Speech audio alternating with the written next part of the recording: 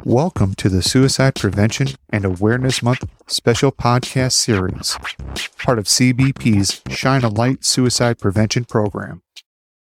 Today, we're speaking with Paula, a CBP supervisor, and Dr. Kent Corso, CBP's Suicide Prevention Program Manager. When Paula heard that one of her employees was considering suicide due to a recent family loss, she utilized all the resources available to all CBP employees and her personal experience in order to connect with that employee and assist them in their time of need. Dr. Corso and Paula thought it would be beneficial for you to hear her story in case you are faced with a similar situation. Thanks so much for joining us today, and to our guest for doing this podcast.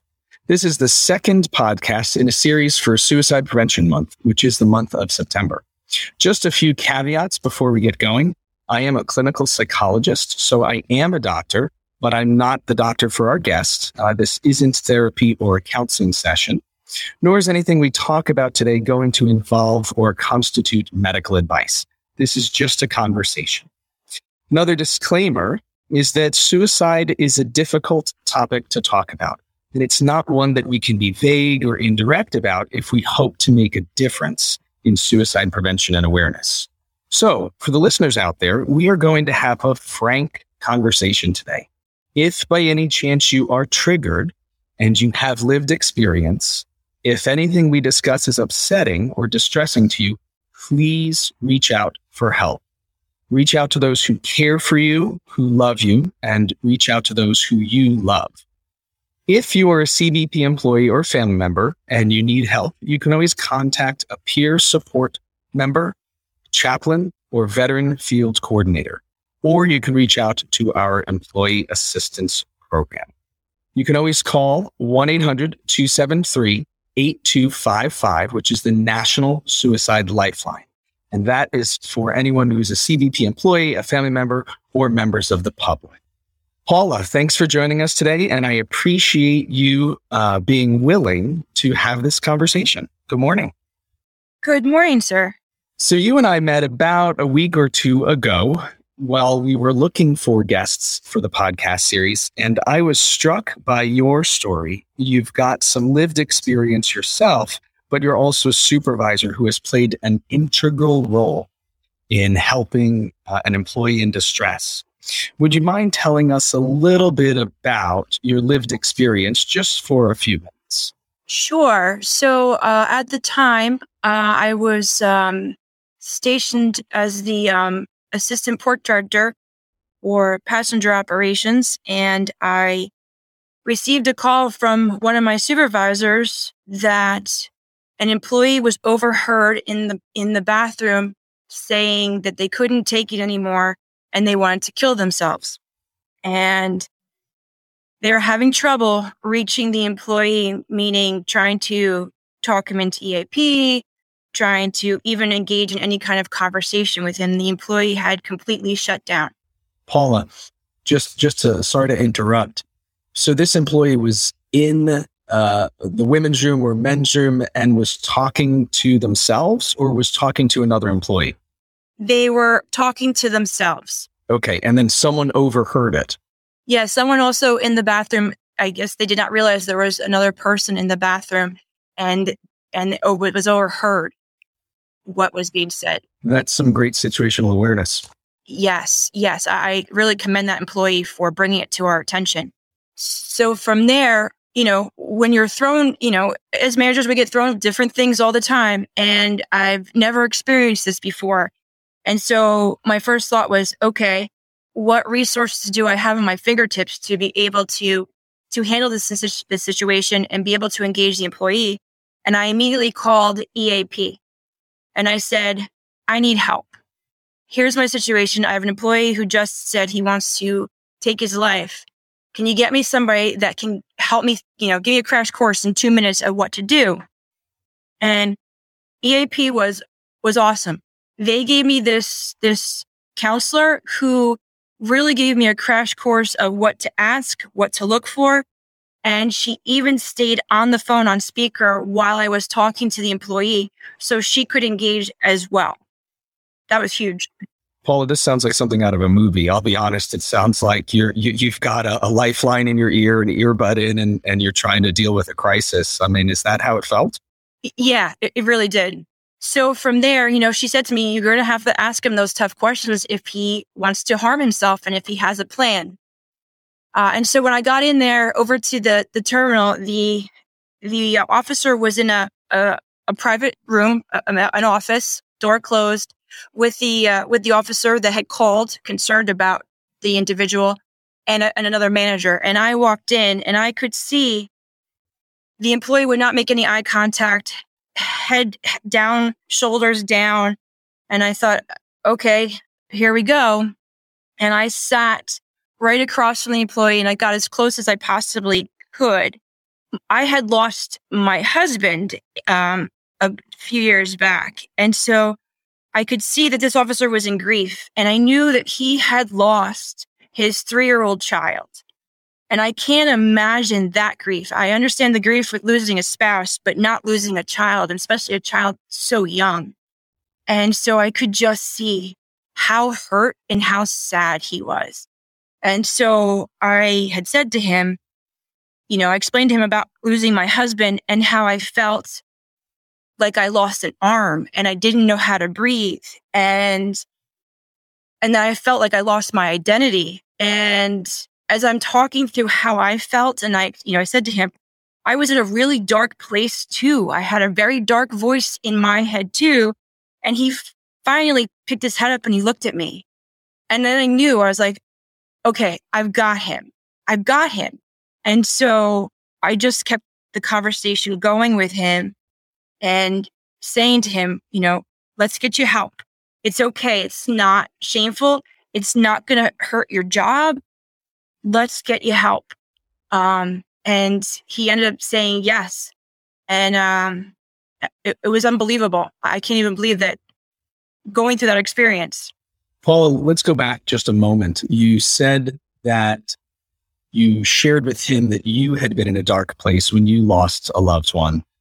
And what made you do that? How did you know that would be helpful? Or did you know that would be helpful? I didn't know if it would be helpful, but I was trying to figure out how to reach out to him.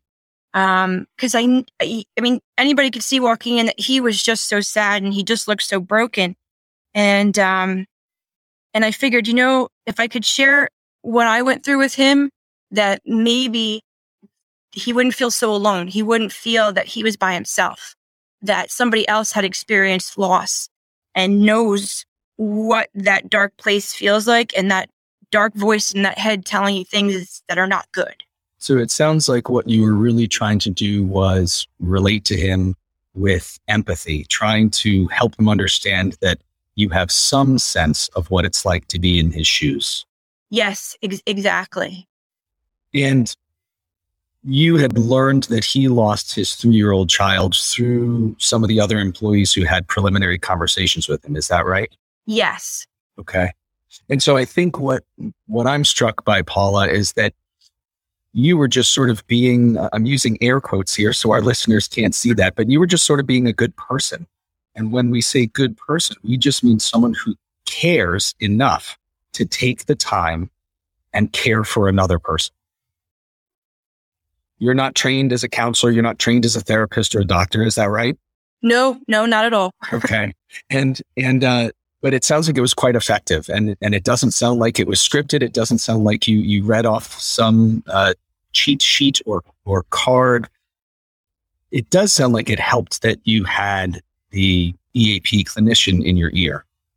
Oh my gosh, she was awesome. Awesome because, we as, managers and officers, we get a lot of training, but we don't always get training on suicides and things like that. And so, but I know I have resources at my fingertips, and going right to EAP was the best thing I did, I think.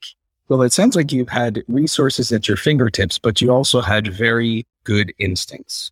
Do you think that you would have been able to reach him in the same way if you did not have your own personal loss in your own life? I'm not sure. I mean, I think that helps tremendously because I could relate to him. But I think anybody just being a human being and seeing somebody hurting can be able to help somebody, just listening to somebody. Sometimes all people just need is someone to listen. Absolutely. Absolutely. It's there's something that happens when we ask, are you okay? Can I help? How are things going? Just showing a genuine interest in their well-being. There's something powerful about that, especially in the context of work where we're typically so busy, so used to not focusing on personal things, very accustomed to staying mission focused or task focused, remaining professional. It's amazing how you are able to break through barriers when you take a personal approach. A few other questions. I shouldn't lie. There are a few other questions I have. It's such a great story, Paula. Did he talk about how he was thinking of ending it? Did he elaborate when you were talking to him? No, he didn't. He was very embarrassed. And, I had to assure him that it's okay. This happens. He didn't really have a plan. He had just said to me, I just want to not feel this pain anymore. And I understand what he means by that. The pain is so intense inside you that you do want to feel like getting rid of it. And you don't know how. And so you think ending your life will end that pain. But that's not the case. You need to seek help for that type of thing. But he just wanted that pain gone. And I totally understand what he means. How did you explain to him that the pain would go away, or how did you give him some sort of hope? I said to him, I said, listen, I'm a few years out from my grief, and it takes a long time because grief is a roller coaster. You go up, you go down, you think you're doing good, and you get hit by a wave in the ocean and you're knocked back down again. I said, but you need to seek help. You need to have EAP at your fingertips. You need to have a counselor. You need to have somebody to talk to, whether maybe it's your priest or whoever you have, because he was a very religious person. And I said, you have to talk. Keep talking because that helps the pain. And, the pain doesn't always go away, but it subsides. And, just talking to somebody will make a difference. Where is this gentleman now? What's the rest of the story? So I knew that taking away his weapon was going to be difficult. I said to him, listen, we're going to take your weapon. You're going to go on, light duty, modified duty at the moment, or light duty, I should say. I'm sorry. And we're going to put you for a fitness for duty, but no one there needs to know.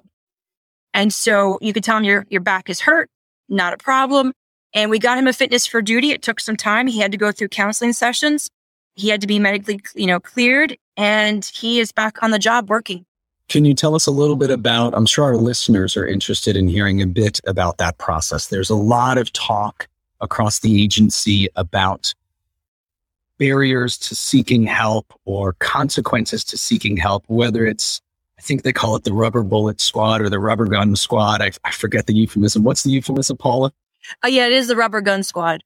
Okay, so they talk about becoming part of the rubber gun squad, which is, of course, means that your service weapon is taken away. And there's a lot of conversation around this that's laden with fear, and people fear seeking help as if it will sort of be this nail in the coffin for their career. But it sounds like it's really a temporary period that the employee endures. And then they're evaluated to say, or to see, hey, is this employee good to go back to work? Is that accurate? Yes. So there is a process, and it's just temporary, like you said. It's just for a while. And so, you get your counseling, you seek help, you go through the fitness for duty process. And when all that is said and done and you are cleared, you're back in the job. You're back out there working. How long would you say this process took for this particular employee?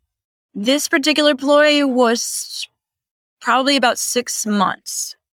So this is no different than, let's say, breaking your leg or breaking your arm, whereby you have to come off the job, get a medical evaluation to treat something that's happening with your body. And then you go through a fitness for duty evaluation to say, well, what can this member do in the meantime?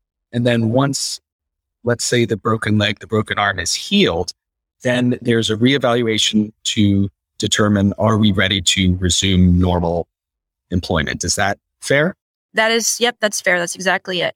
Okay. So just to add a little bit of clinical information here, broken arms, broken legs, in some ways, that's no different than an episode of depression. It is no different than an episode of grief or some sort of anxiety or stress that pops up. There are very few mental health problems that are permanent. And when I say permanent, I mean lifelong. Certainly something like schizophrenia, which is a severe and persistent mental illness, that is lifelong. It's most likely to arise around ages 18 to 25, and people generally need to be on medications for the rest of their life. But that's not the case with the garden variety depression or anxiety, even a marital problem.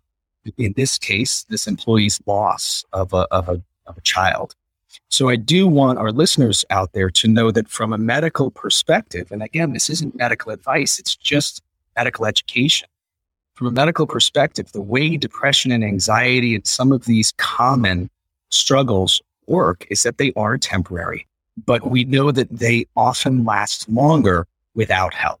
And that's because they can tend to fester. There are ways we think about our lives when we're anxious or depressed. There are ways we navigate our lives when we're anxious or depressed that can sometimes make things better, but sometimes the way we try to navigate actually makes it worse or just maintains the problem. Paula, anything else you'd like to share sort of in your supervisor's hat about this experience? If you pan back a little bit to, let's say, the 10,000 foot view, what was this like as a supervisor? How did it affect you in terms of your own professional development, this experience? Oh boy, it's a good question. Looking back, I think it has helped me as a manager, as a leader in, just stopping and actually asking somebody, how are you today? A lot of times you'll say, hey, how are you? And everybody goes, good. And I will usually stop now, go, no, tell me, how really are you today? Are you tired? Doing okay? How's the family? And just taking those few minutes to do that with employees, I think makes a huge difference. And I think I've kind of learned that from this experience, is just take a few more moments out to talk to people. So what I hear you saying is that it's not necessarily looking for the employee who's struggling, but rather developing a routine where you're asking everyone, hey, how are you? How's your day? But at the same time, not accepting a very perfunctory, a very routine, a very common, fine, good, right? Right. Yeah. I get persistent with them at times. You're not letting them get away with, hey, I'm fine. Things are good. You want to hear something more descriptive, something more personal. Exactly. We've only got a minute or two left, but I just want to share a thought process. There are some within the agency, and this is not unique to CBP. There are some within the agency who would say, you know what, as a supervisor, I'm not the best person to reach out to employees. I'm not the best person that if I see something, I should say something. How would you respond as a supervisor and a leader who's had this experience? How would you respond to that message or that mindset that is prevalent somewhere in this agency? I mean, we're all human beings, and we always like to say in CBP, we're a family. And so, you need to get through that uncomfortableness and that, telling yourself you can't do it. You can do it. It's easy. We talk to people all day long. That's our job. And so you need to learn to talk to your employees. You need to ask the questions. You need to know what's going on in their family life, because we care about all of our employees, and you want to see your employees succeed and move on in the agency. And so I really think it's important for that supervisor, if they're thinking that, they need to change that mindset. You can talk to people. We do it every day. That's great, Paula. Well, thank you so much for speaking with us today and sharing such a meaningful story. I just want our listeners to know that your story is also part of an exciting new video series called See the Signs, Save a Life, from OFO Communications and the Port of Newark and New York. It was launched a few months ago, so I encourage everyone to check it out. Thank you again to our guests and our listeners for joining us. This is part of a podcast series kicking off Suicide Prevention and Awareness Month, which is September. If you do see someone struggling, asking about it may feel awkward, but you can be part of the solution. By tolerating that awkwardness, you can help reduce suicide risk at home or in the workplace. If you see someone struggling and you want to say something, simply ask, "Are you okay? Can I help?" And then ask them if they are thinking of ending their life. It really does make a difference. Look out for our next podcast in this series and throughout the Shine a Light campaign in FY22. Thank you again to our guest. I really appreciate you. And thanks to our listeners for tuning in.